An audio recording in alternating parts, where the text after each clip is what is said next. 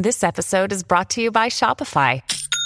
Forget the frustration of picking commerce platforms when you switch your business to Shopify, the global commerce platform that supercharges your selling wherever you sell. With Shopify, you'll harness the same intuitive features, trusted apps, and powerful analytics used by the world's leading brands. Sign up today for your $1 per month trial period at shopify.com/tech, all lowercase. That's shopify.com/tech.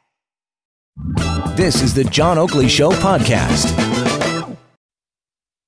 Here we are. Let's get into it. Topics worthy of discussion for Pizzaville. Dial pound 3636. Joining us, as he does most Tuesdays, Kevin Gaudet is the president of BrightPoint Strategy, formerly headed the Canadian Taxpayers Federation. How are you holding up, Kev? I am surviving, if not thriving. Thanks, Johnny. All right. Good to hear. And rounding out the panel this afternoon is Elissa Freeman, PR and pop culture media expert. How do, Miss Elissa? I do fine, John. Thank you for asking. All right. Just wondering if you're going stir crazy now. Have you seen Tiger King yet on Netflix? Oh, well, absolutely I've seen it, and so has practically everybody else, because I have never seen so much buzz in a concentrated period of time about any show, but really about this Netflix show. How about you, Kev? Have you seen it? No, I'm one of those guys who hasn't and won't. It looks crappy to me, and it's not crappy. The advice of a friend of mine said, no, I won't. A friend of mine said that 7 hours of his life he won't get back. I'm actually watching a little mini-series about the Ottoman Empire and Mehmet II and his sacking of Constantinople, which sounds way more interesting to me. Oh. I beg to differ.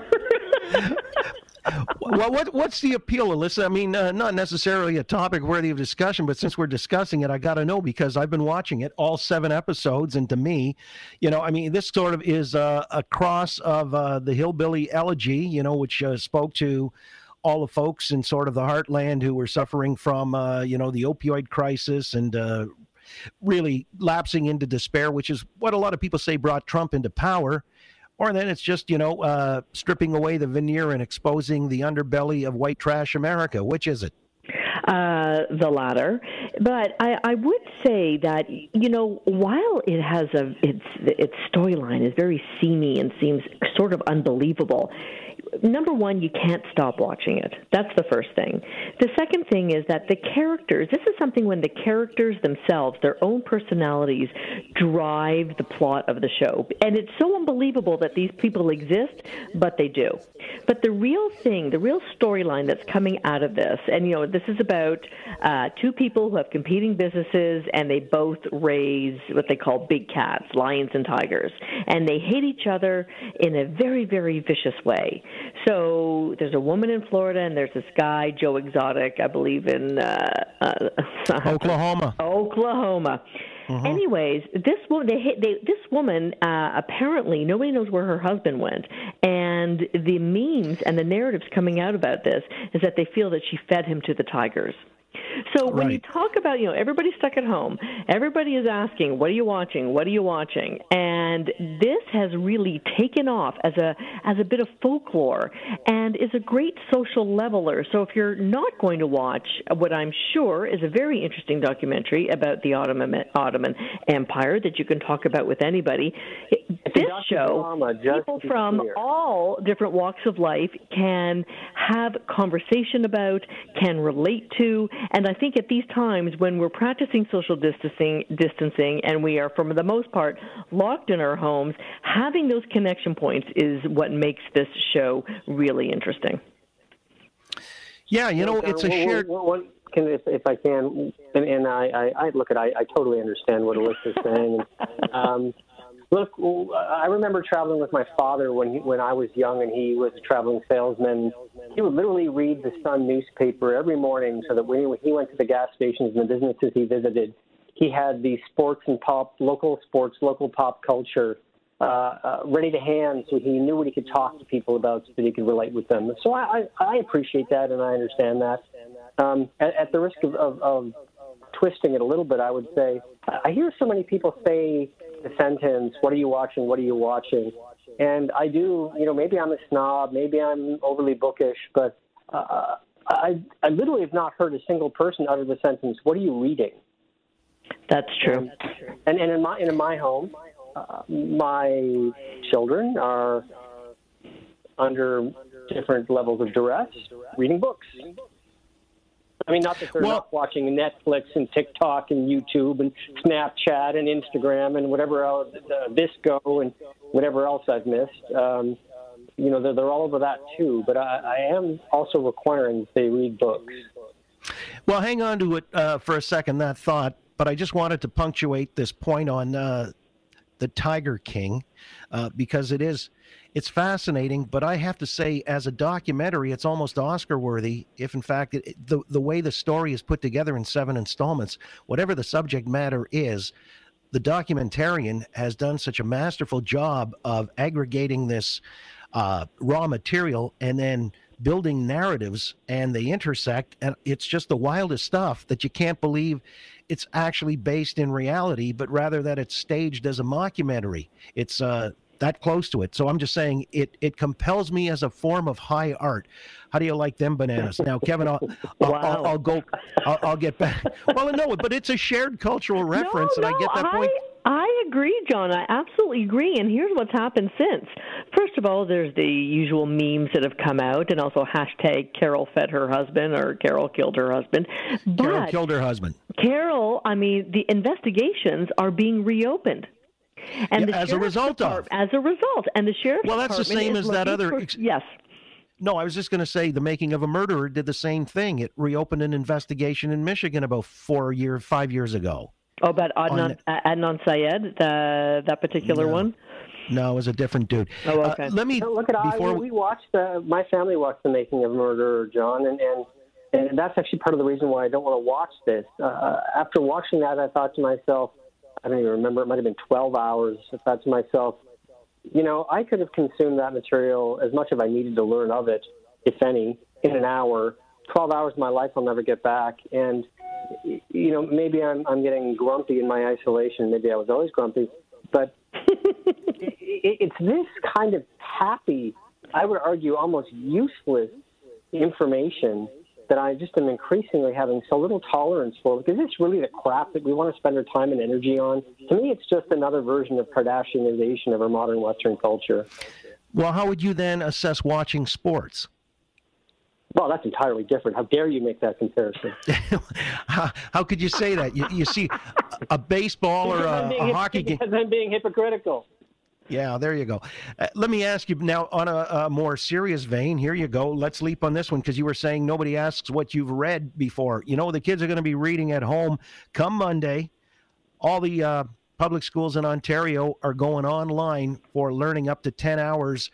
It's going to be 5 hours in the lower grades like K through to 5 or 6. But this is something that the education minister announced today and on this program as well. It kind of belies the fact that this was something that was going to be so difficult to implement and required all kinds of runway or lead time to get the teachers up to speed. Don't you think, Kevin? I continue to not understand why it has been such a fight across the unions and teachers within the union to embrace more quickly on an ongoing basis, especially during negotiations and even now, a move to these different learning mechanisms. I sat and watched the press conference today with my 2 daughters, and they didn't get sufficient detail. They're still a little bit unclear on what, and that's because the detail is not ready to hand. So they don't know because the government doesn't know, and I'm not really sure why yet. I guess they feel like they have to have everything completed, but the sooner the better. So there's a great deal of uncertainty that continues on this front, and I do find it hard to believe that this won't be the new norm, positively put. I think going forward that these electronic mechanisms are going to have to be increasingly the norm, as they will be across society. Education shouldn't be, I don't mean all the time, I mean teacher-led and in-person matters, but there's got to be more of this. It's just a useful tool. Yeah, Elissa, I mean the idea that kids are going to be learning from home now for the foreseeable future, and since schools are closed at least until May, when you've got this online learning suddenly being imposed out of necessity, it kind of hurts the teacher's brand when they were balking at this. I mean, everybody in the free world is going to be doing this now. It's a default position, obviously, in the time of crisis. So, they can't really claim the moral high ground and assert this as one of those sticking points when we come out of all of this, can they? Oh, absolutely not. And I think that all of us are in the same boat, John. For example, I've had a number of teleconferences. Yes, some have been by phone, some have been by Zoom conference, some have been by Skype. But in some of those new platforms, I had to get my learning curve, was cut in half. And I had to learn quickly how to manage them. So, when you talk about adopting a new technology and one where you need to communicate a message across a different platform, yeah, I get it, that it takes a little bit of practice and that it's definitely new and you probably have to adjust your lessons. And however, you just adapt and you just figure it out. And it doesn't really matter what age you are. These platforms are such that it makes it so easy for you to manipulate and, in fact, have a conversation, have a conference, or even teach. Now, I may be simplifying this, but if I'm a teacher, one of the things that I have an issue with is, are all the kids paying attention to me, and I can't, look everywhere around the classroom. Well, with all those little faces right there on your screen, they're actually, I think, getting even more attention because it's in one concentrated place. The one thing I will mention is that, and I was talking to a teacher about this, and I was saying, well, so much for their online arguments as far as negotiations are concerned. She says, the issue isn't really, the issue is that, but the issue is also there are a lot of kids that don't have access to a computer or something to that effect where they can participate in online. So knowing that this is coming, knowing that they have to do this imminently, the government is especially going to have to think about, all right, if we're going to do this, how do we get, the computers into the hands of kids whose families' finances don't allow them to have such a tool at their disposal? Well, the minister announced that. Sure, John. The other wrinkle that I would table, and I don't have this problem, so it's easy to overlook it in my world because my children are older. But I think the younger the child, obviously, the more difficult the electronic education will be from a management perspective. My daughters of age my children are of ages where they can moderate and monitor their own behaviors and self-control, i.e., sit there without me being in front of them. In fact, they order me out all the time. But obviously, the younger the child, the harder that is, which then requires some type of oversight, which is why I come back to the there's some peculiarities and wrinkles, and it just seems to me like they could have rolled out some of this sooner. And I guess it's one of those, you can't let the perfect be the enemy of the good. So I guess some are later to start, or it seems to me that they're trying to get it perfect and final for everyone before they start it. And I'm not sure that's the best approach, but in my opinion, $3.50 a cup of coffee. Yeah, well, the minister, because, this is born out of necessity as much as anything, and they're scrambling. He says, they're going to try to make provisions for those who wouldn't have access to the internet otherwise in rural areas or what have you. But, of course, look at the upside, too. It'll cut down on bullying, the need to wear the latest in fashions because there's no pressure on you from the home front. Thanks for listening to the John Oakley Show podcast. Be sure to rate, review, and subscribe for free at Apple Podcasts, Google Podcasts, and anywhere else you get your on-demand audio.